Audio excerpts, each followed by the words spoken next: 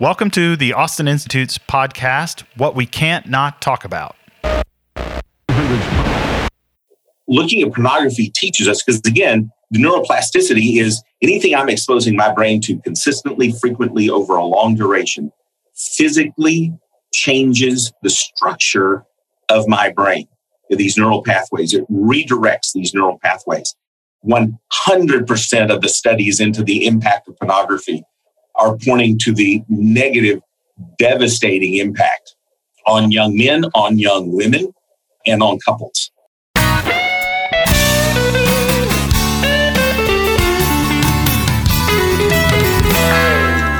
Hello, everyone, and welcome to another episode of What We Can't Not Talk About, the podcast of the Austin Institute for the Study of Family and Culture. I'm Dr. Mariana Orlandi, Associate Director of the Austin Institute, and I am thrilled for today's episode. The reason being that I spent a lot of time thinking about this particular issue that we will discuss today, reading about it, learning more, and now we're having our first conversation on the topic, which is pornography. Another reason why I'm thrilled to record this episode is that to start off, we have a guest who has insight on what pornography really is in 2021 and what it is actually doing to children, spouses, and I would say anyone we're meeting actually, no matter what sex.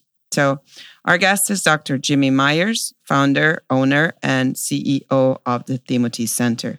Good morning, Dr. Myers. Good morning. So, as I said, you can provide a very accurate account of what pornography is based on the actual work that you do at the Timothy Center. So, would you mind telling our audience more about the center and what you do there? Absolutely.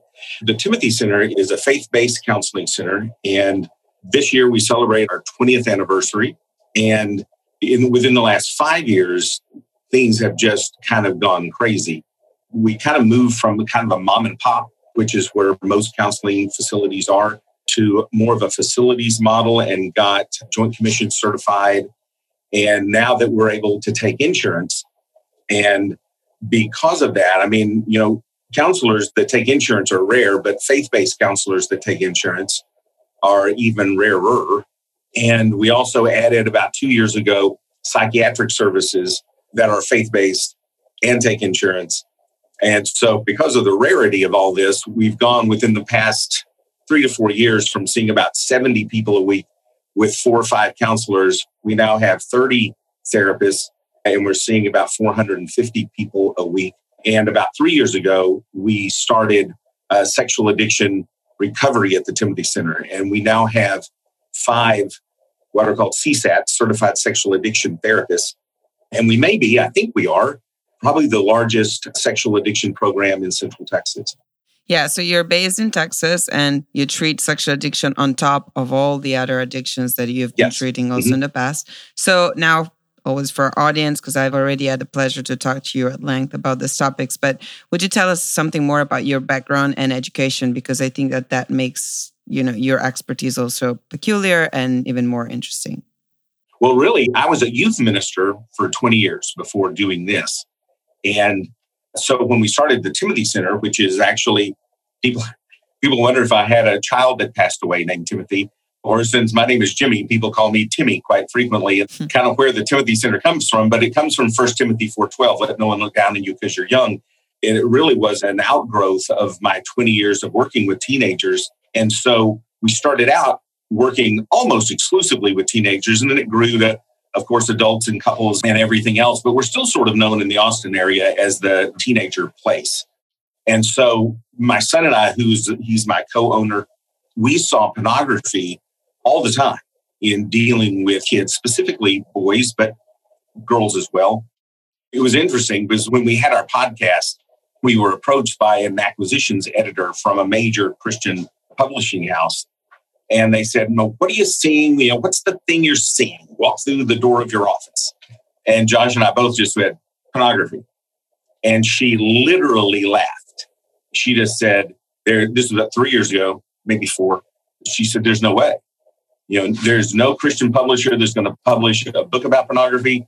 And there's no Christian woman who are the only people who buy Christian books are going to walk out of a Christian bookstore with a book about pornography. So you got to give me something else. And we just saw sex addiction, pornography addiction, because porn is just the marijuana of sexual addiction. It's the gateway drug into other things. We just saw this coming tsunami. And sadly, very, very sadly, that turned out to be true, because now it is just ubiquitous. It is universal. I was just reminded just this morning, there was a study done in England, and they wanted to begin their study of the effects of pornography on young men by finding a control group of 20-somethings that have never seen pornography, and they literally could not find. They couldn't do their study because they couldn't find a control group that had not extensively viewed pornography.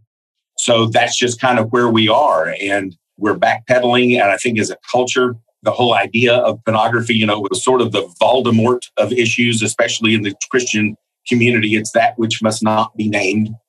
And we went from churches that would just absolutely not talk about this at all, even though 60% of the men in their church were looking at it regularly. Yeah. And before we get into numbers and, what we're actually talking, could you, because I know that part of our audience, especially for our podcast, is young people, young students, young professionals, and I'm sure that they know exactly what it is that we're talking about. At the same time, I'm quite sure that anyone who is 40 or a little older than 40 years old thinks that we're talking about someone just looking at some images online. Yes. That's about it. Penthouse magazine. Right. Could you please explain to the parents and also to the young adults that think they know it all, what we're talking about? Yes. If you're an older parent, like you say, over 40, what you think of as pornography is Playboy or Penthouse or something like that, or a stag film. And what we're seeing today, it makes Penthouse magazine look like Sunday school literature. What we're seeing in high-speed internet pornography, we've never seen before. Everyone says, boys will be boys. Pornography's always been around. This has never been around. That you have access to nonstop, never-ending, supernatural or super normal stimuli that triggers the delta FOSB, then triggers the neuroplasticity for physical brain change. We've never seen this before. And finally, the more we're so blessed about, neurobiology, and the more we know, the more we're now understanding how this works. And the more we know, the studies now are just becoming mountainous. And 100% of the studies into the impact of pornography, 100% are pointing to the negative, devastating impact on young men, on young women, and on couples. Yeah, because you mentioned neuroplasticity, this is probably something I wanted to mention a little later, but let's talk about that, about what contemporary pornography is doing to people's brain. Because I found this quote, says that it was a study in 2002, human brain mapping, demonstrating that while many men and women have similar regions of the brain activated during the viewing of porn, only in men there is a significant activation of the thalamus and hypothalamus. The hypothalamus is responsible for primary drives for food, water, and sex, as well as motivation and hormonal control. This means when men get turned on by porn, their bodies experience sexual arousal, not just as a desire, but as a survival need. Yes. Right. So I think that there is something interesting to say that, because we're talking about pornography being used by both men and women, but there is something to be said about also the different consequences of watching porn for both and what they experience. Especially in the faith community, it's almost like, well, it's a fair light. I'm not having sex with my girlfriend, a Christian teenager would say. I'm just looking at porn. And therefore, hey, I can't be held accountable. It's kind of like, I had a young man in my office, and he said, I had sex with my girlfriend, but I wore a condom, so I didn't technically touch her. And I said, okay, I just had to give him a slow clap. Yeah, right. That's fantastic. Mm-hmm. But it's that idea of I'm getting by with something without technically doing anything wrong. And what we're finding, the research now just mounting, is the physiological brain changes that stem from this constant, never-ending source of supernormal sexual stimuli. And it goes back to I think it was in the 50s, where supernormal stimuli, Turgeon, I forget the guy's name, but he came up with this idea of supernormal stimuli, and it was with the butterflies. It's a pretty famous study that he was looking at instinctual reactions to different things across different species. And so he took these, I believe they were monarch butterflies, and he created females out of cardboard, and he made them slightly larger and the color scheme slightly more vibrant. And when they released all the butterflies back into the cage, all the males went immediately trying to mate with the cardboard females, with the actual females right there. And this became known as supernormal stimuli. And this became true across species to include humans, that we desire that. There was a thing called the Coolidge effect. I think it was in the early 2010, 11, something like that, where they had a male rat and they put in a female rat in heat, and he copulated numerous times until he just collapsed on the floor. And so the female was still there. He was laying on the floor completely uninterested until they immediately took that female out, put in a new, different female. He immediately pops up and begins copulating again until he collapses again, immediately out, new female in, he's up. And they had to stop because they just thought he was going to die. So here was a male that there was a female in heat right next to him, and he was completely uninterested until a new female was introduced. And so when you look at the supernormal stimuli, this craving for something new, something different, something taboo, now all of a sudden, as I'm saying this, probably there are guys by the gazillions that are going, oh, okay. That's why all of a sudden I'm looking at fetishes. I go for what is different, what is unique. And they keep pushing the boundaries into all these different paraphilias because they are looking for something super normal, which is why we tell the guys in our sexual addiction program, your wife has nothing to do with it whatsoever. Now, you'll tell yourself your grievance story is I'm doing this because she's not meeting my sexual needs. But that is absolutely untrue. So from the female perspective, what comes to mind, there are two sad things. The first one being that, you might think your boyfriend is very respectful.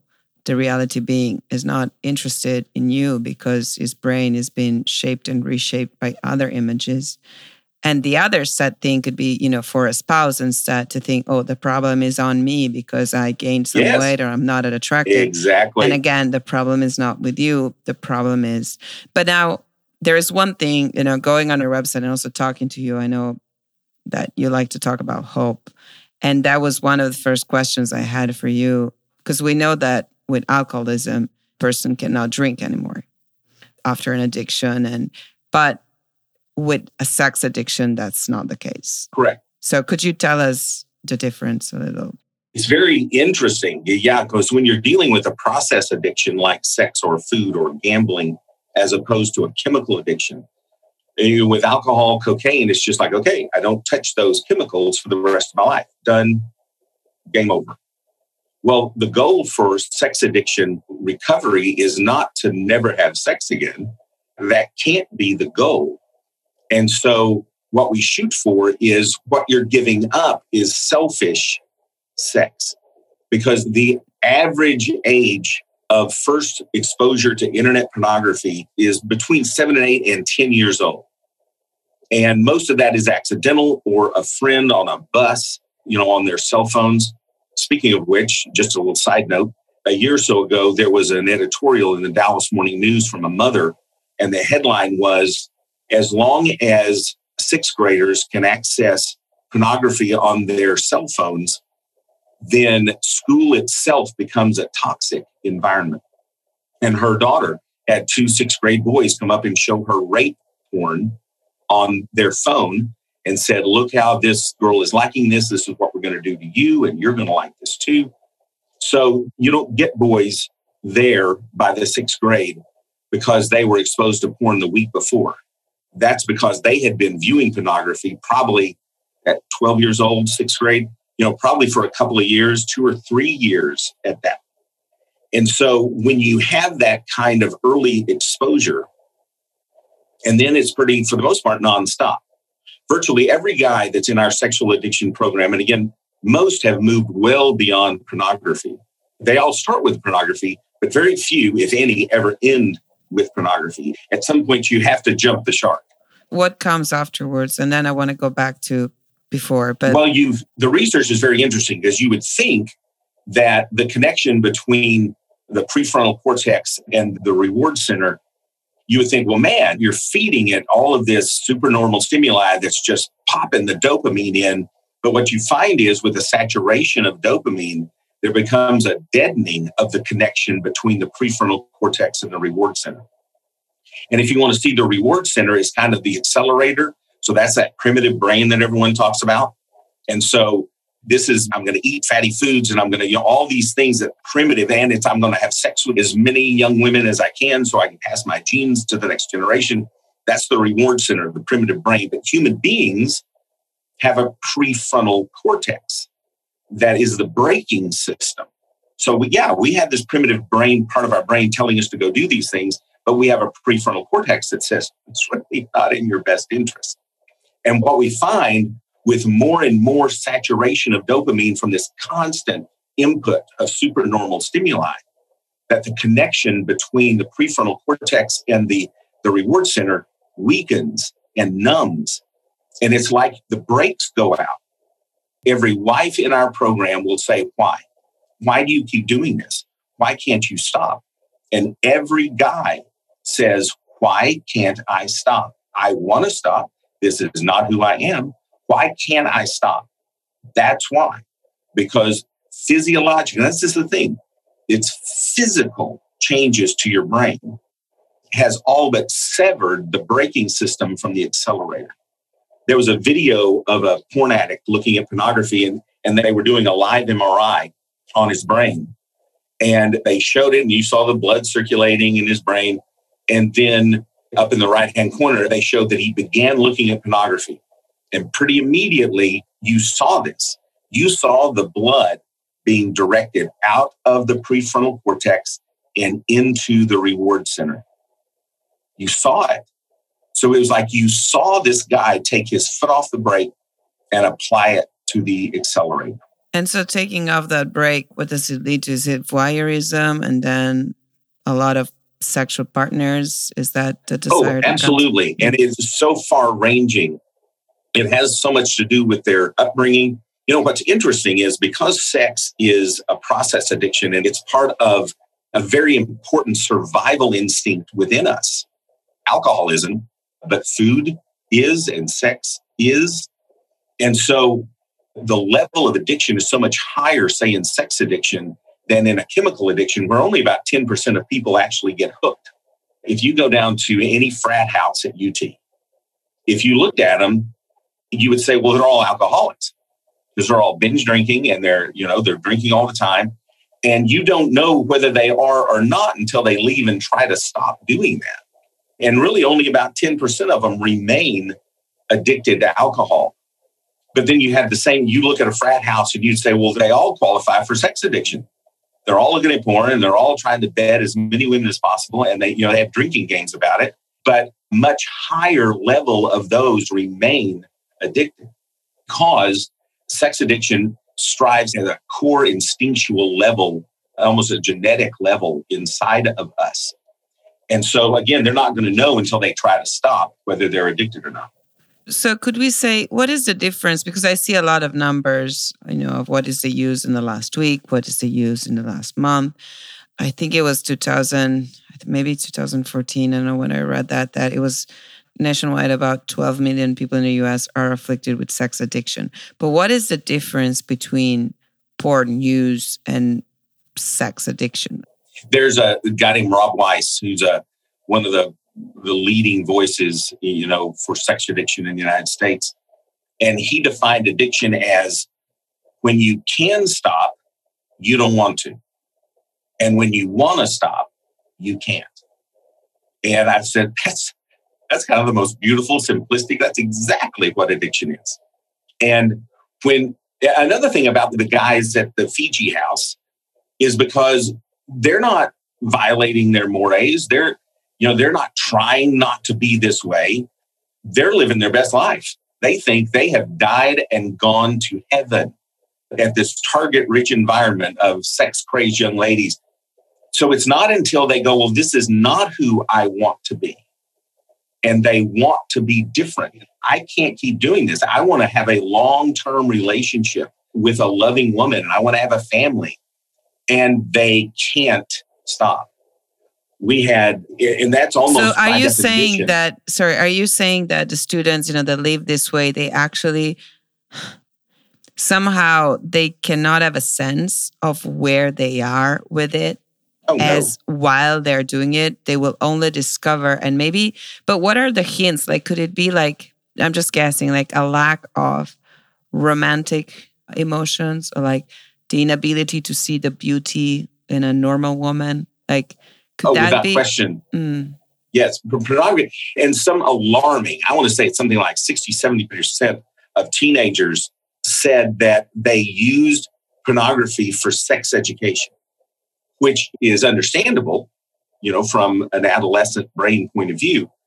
But pornography is the antithesis of what actual sex is.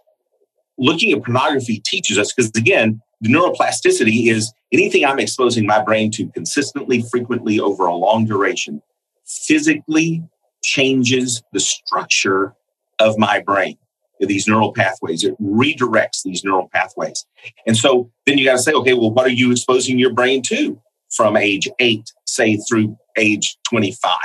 Well, that woman, there's another thing inside of us called mirror neurons. If you ever wondered why you watched the movie The Notebook and you cried, when actually there was nothing wrong going on in your life, it's because of mirror neurons. What we're seeing, we interpret inside of us as that's happening to us.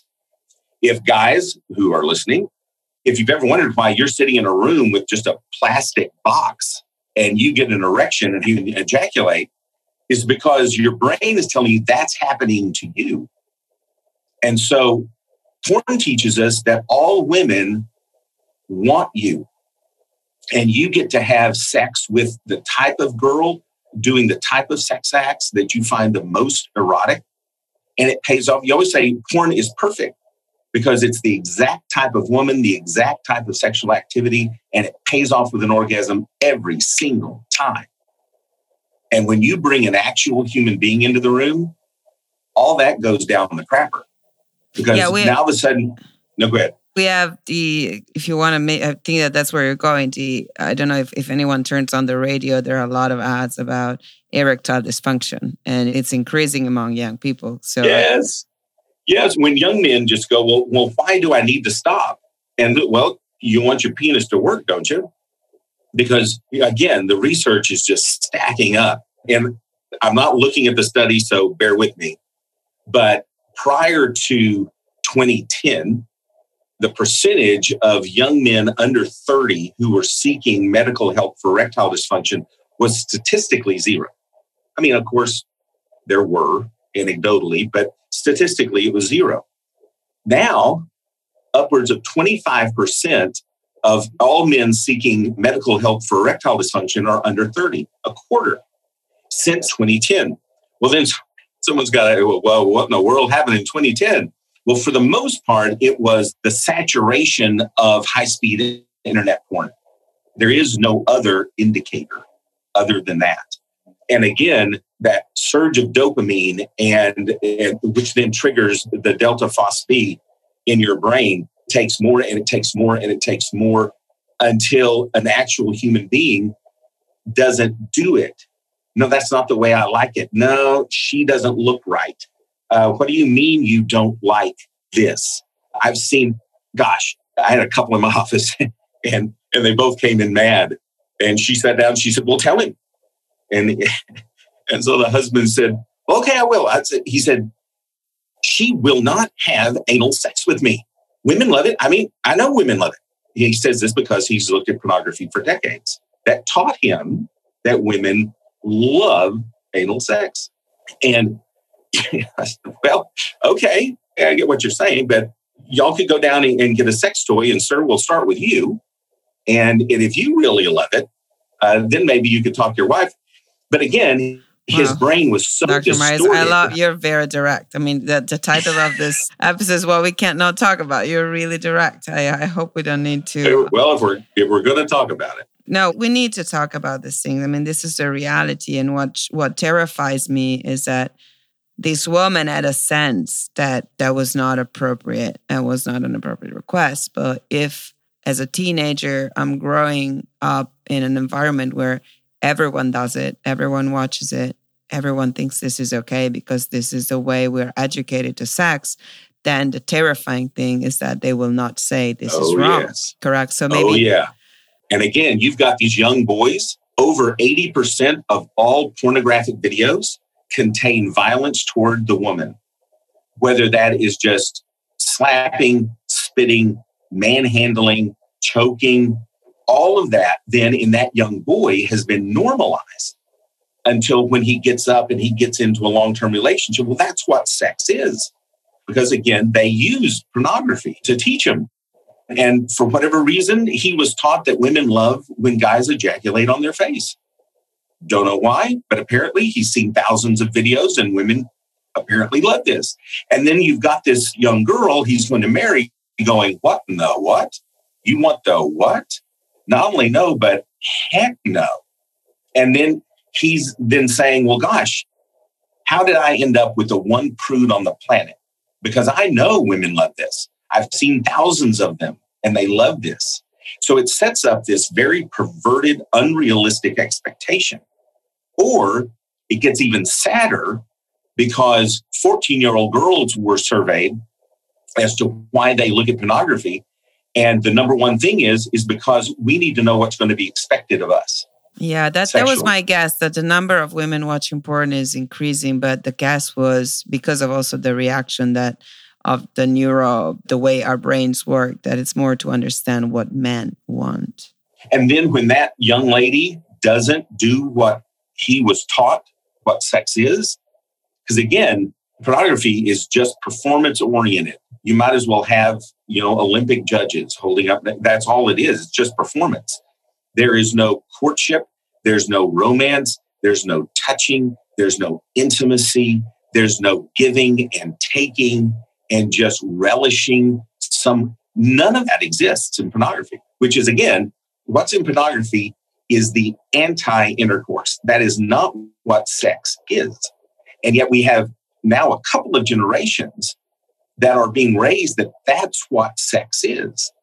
And which is why the use of pornography by a husband or within a marriage is the single largest indicator of the breakup of a marriage. I just wanted to say, I know that the content it's terrifying what we're saying, but because of the numbers, I'm imagining, well, if someone listening to us has 4 children, the likelihood that at least one over those 4 is using pornography and at a risky level is high. And I know that based also on your practice is faith-based. So you see a lot of Christians, I'm assuming. Yeah. And so you have a sense of the fact that this thing is not, there is no safe space, let's say. Absolutely. And again, the research also is very clear that sex addiction, especially more than alcohol or cocaine or whatever, but sex addiction carries with it a very high level of shame. And sex addiction is very shame-driven. You're going against your own moral code. You're going against, who you want to be. And again, you find that you're unable to stop doing it. And there's this enormous amount of shame involved. And so you have this shame and this self-loathing. Well, the only thing that's going to make you feel any better is to get a little more dopamine. And so this whole addictive cycle, continues. And that's why you see sex addiction so prevalent, especially within the Christian community, is because these guys are feeling, an atheist is going to feel bad, but a believer, the word Christian is Christ-like. And what they know that they have this secret life, this compartmentalized existence. So they have this very outwardly good persona, but they have this inward, secret, very shameful persona that the only thing that allows them to go on is to keep feeding it this dopamine-inducing behavior, but then it just deepens the hole that they're in. Yeah, one thing that makes me, I think that we should say is based even just on what you said in this 20 minutes together, because it is the brain that is being affected. Maybe one way to feel a little less, shame for this is, well, you entered this probably, unwillingly when you were 8 years old. You didn't even know what you were doing. And then the process has just been, taking over you in a way that is not totally your responsibility. And so one of the reasons to have you, because we have sociologists, professors that can share a lot of data and analysis on the thing. But one of the reasons to start off this, I think it can be a series of episodes where we can talk about this issue. Mm-hmm. But to start with you is that you have a counseling center. And again, you always say that there is hope because brains can change. And so I would like to maybe spend a little time now to think about and talk about what can be done to stop, what can be done as a single teenager, what can be done from the parents' perspective, and what can be done as couples. So the good news, we talk about neuroplasticity and this miraculous aspect of how the brain operates and how neuroplasticity is involved in the development of addiction. But the good news about neuroplasticity is it can be used in a healthy, positive direction. The good news is that, again, studies are indicating that the brain can change again. And it's not simply a cessation of the behavior, which is critical, but it's doing the work, the undergirding, the root system that feeds the addiction, which for a lot of what's called traditional sex addicts, that is childhood trauma. There's a lot of different types of abuse or neglect or unintentional neglect, even that really prepare the brain for when they first get exposed. But that's no more the case, right? Well, we now have traditional sex addicts and we have contemporary sex addicts. And, we talk a lot about consistent, frequent duration, anything that your brain is exposed to. But alongside that is intensity. If you experience even one event of adequate intensity, then the brain change is sudden. And you see that with, someone could be sexually molested as a 9-year-old and just one time. So not multiple times over the long duration, just once. But the intensity of that on that young brain is enough for sudden brain change. And what we're finding from high-speed internet porn is high-speed internet porn in and of itself is of sufficient intensity to create brain change with no prior trauma, no prior sexual molestation. You could have attachment styles that are secure from growing up. And yet the intensity of just that experience is enough to begin the process of brain change and addiction. So back to the hope in this. The brain can change, so it can change back. Yes, with, again, we're now going to expose your brain consistently, frequently over a long duration to what is good and what is right and what is true and what is healthy. And what is beautiful. What is beautiful. So how'd you do that? How'd you actually do that? Well, and it's true of, Patrick Carnes is the guy who really started all of this. And his whole task model of coming up out of addiction, with task number one being, coming up out of denial. It's very laborious. There's a lot of work to it. And in our program, we ask guys to commit to 2 years of working through all this. Because again, it's not just you've stopped. It's I'm understanding what it was about me that allowed this to grow in me. And again, once that, let's say you've grown up, you've gotten married, again, she's your grievance story. You tell yourself she's not meeting your sexual needs. That's why you're back looking at porn.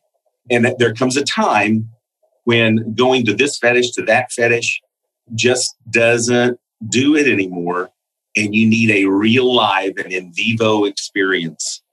And that's when you go to a massage parlor, or, have the first of what would be a multitude of affairs. Because now porn will always be there. It's like for the alcoholic, there's always going to be beer. But to get that same level of excitement, then you've got to have something else. One other thing that's not only interesting, it's grotesque and terrifying, is that since we crawled out of caves, pedophiles, people who are aroused by children, have always been a minuscule, percentage of the population, just tiny, microscopic. And most of it was because of severe abuse in their own childhood and things of that nature. We're seeing an explosion in guys that are now viewing child pornography only because they're looking what's taboo, what is different, what is this super normal stimuli. And it just leads them down this toxic rabbit hole until some points. I remember you telling me what are the most searched videos on Pornhub and this kind of website that are just... Yeah, on Pornhub last year was, again, off the top of my head, but it's like incest, mother, son. These were the most searched terms. And again, if we're talking about consistent, frequent, what is that? What is that teaching that little boy? And again, they end up with like almost what would be the ultimate taboo of being, child pornography. So high-speed internet pornography is creating pedophiles that didn't and would never have existed before.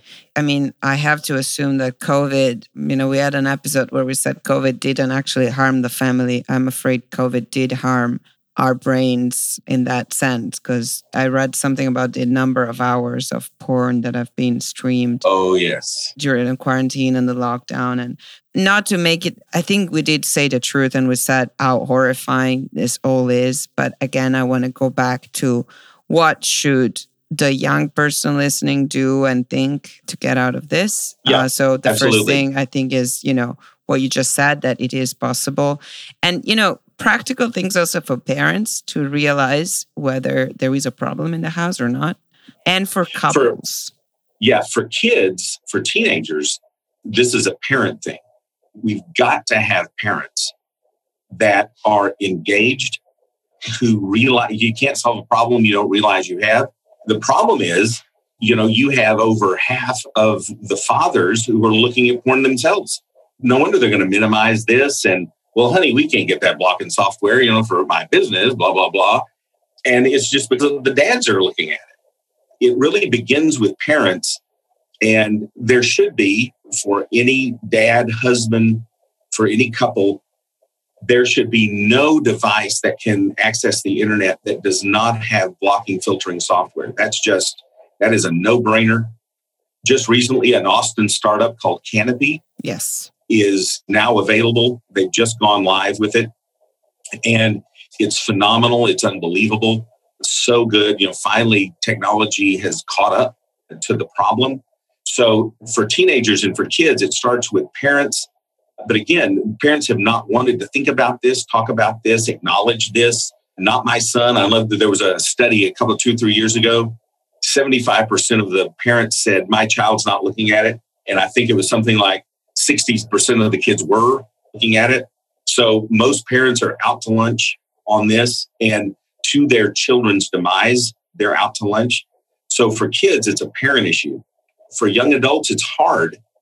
It's, without major consequences. They say about an alcoholic, they've got to be in an alley, face down in a pool of their own vomit before they're going to turn around. There's got to be some major consequence. And for the most part, young men don't have that. Or don't see how bad that's going to be in their future relationships, right? Oh, absolutely. And it's so hard to stop that unless you have the sword of Damocles hanging over your head, you're not going to do it.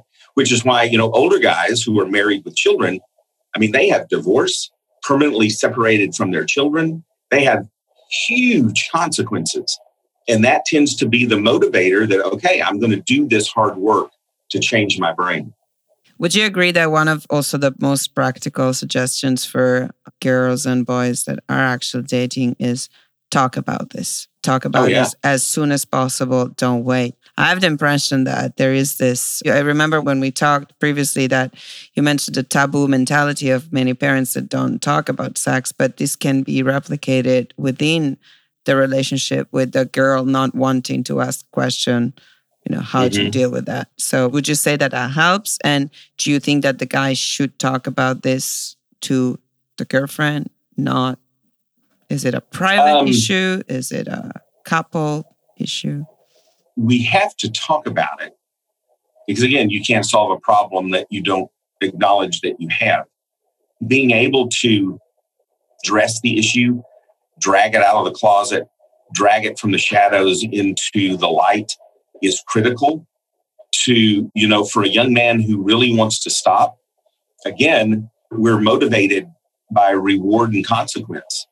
And all these young men are doing this cost benefits analysis. Is me looking at porn daily, is this benefiting me more than I think it's costing me? Then I'm going to keep doing it. But as soon as it starts costing me, I'm going to stop, which is we kind of back to the erectile dysfunction. That tends to be the one symptom, the one consequence that gets their attention. Because it's just like, hey, no big deal, no big deal. Whoa, big deal. Well, it would be curious to know what the contraindication, because I was just listening to the radio and then there are all these ads about these pills that you can take. But I'm, okay, you are generating the problem of erectile dysfunction, then you're curing it with these pills. But I'm wondering what other effects these pills can have, because I would be surprised if they were like risk-free, right? For its long-term use, absolutely. And with us, probably the most glaring was we had a 15-year-old that could not have sex with his girlfriend without closing his eyes and thinking about pornographic images that he had seen at age 15. So you can imagine how many hundreds of hours of porn videos, hardcore porn videos, that 15-year-old had seen in his life in order for physiologically, his arousal system not to operate. It's mind-numbing.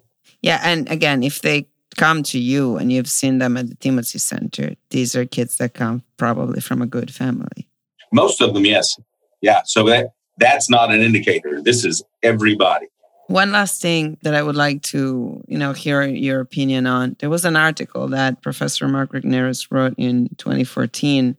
It was published in First Things. I'm going to provide the link here. Called it the pornography double bind. And his argument was, well, most of men use pornography. I've used some pornography. So the fact that there are some women that say, well, this is a no for me. If that's the case, then I'm not going to date this guy. He was saying, well, careful what you say, because it's probably something you need to address, and it cannot just be a no, because otherwise marriage is literally not going to increase the rates. Would you agree with that? Yes. And I would say that there is not a young lady alive today that will date, be engaged to, or marry a young man that has not seen thousands of hours of hardcore porn. Wow. I think I agree with you, and I have this conversation very often with my friends. But you said thousands of hours. You say not just being exposed once. Okay. Oh, without question. Yeah, I believe, in this, I think that many people will not believe in your words. I do believe in your expertise because I know that you speak from the point of view of someone who's working. The only reason that are believing me are the guys that are looking at thousands of hours. Yeah, exactly. And so to them, I will provide on the podcast, we'll provide the links to your center for sure. But also, would you have any things, videos or books or movies or talks that you would recommend that we should? And this one's very easy. It's called brainheartworld.org. And it's put out by Fight the New Drug, which is a fantastic organization that just puts the research out. They are your one-stop shop for all the most current research on pornography and its impact. And they put together 3 about 30-minute videos. 1 on how it impacts the brain, 2 on how it impacts relationships, and then 3rd, how it just impacts the world and even looks within its impact on people within the porn industry. And it's wonderful. What they're communicating is so good. They did it So don't think it's juvenile. They did it so that even an 8th grader could understand mirror neurons and neuroplasticity. And so don't be put off by, them putting it in such a way that a younger person could understand it, because what they're saying is dead on accurate and it's vital information. So would you also recommend parents with young children to watch it? And if so, how young? Like, when is it an appropriate moment to watch something like that? So age appropriate for sure in this case, as you mentioned. Yeah.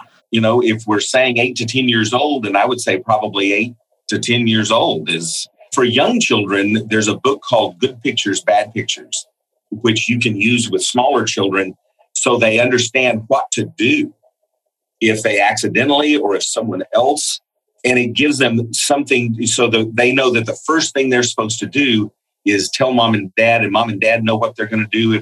So it's like we got a plan for when this is going to happen. Because by the way, it is going to happen. Your child is going to be exposed to this. It's just, are we going to prepare them for that moment?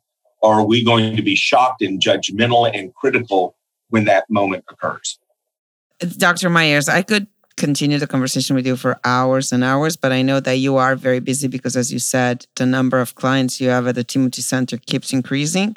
And you do a great work there. So I'm not going to keep you from continuing your work today. I just want to thank you very much. And I hope it was a joy. Have you again. I would love that.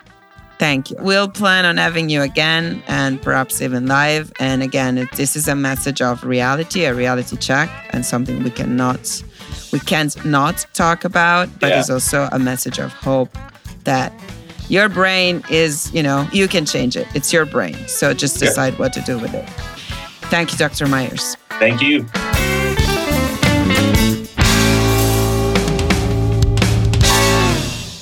Thank you all for listening to the Austin Institute's podcast, What We Can't Not Talk About. Please share it with your friends. Please give us a 5-star rating, and please donate so we can do even more.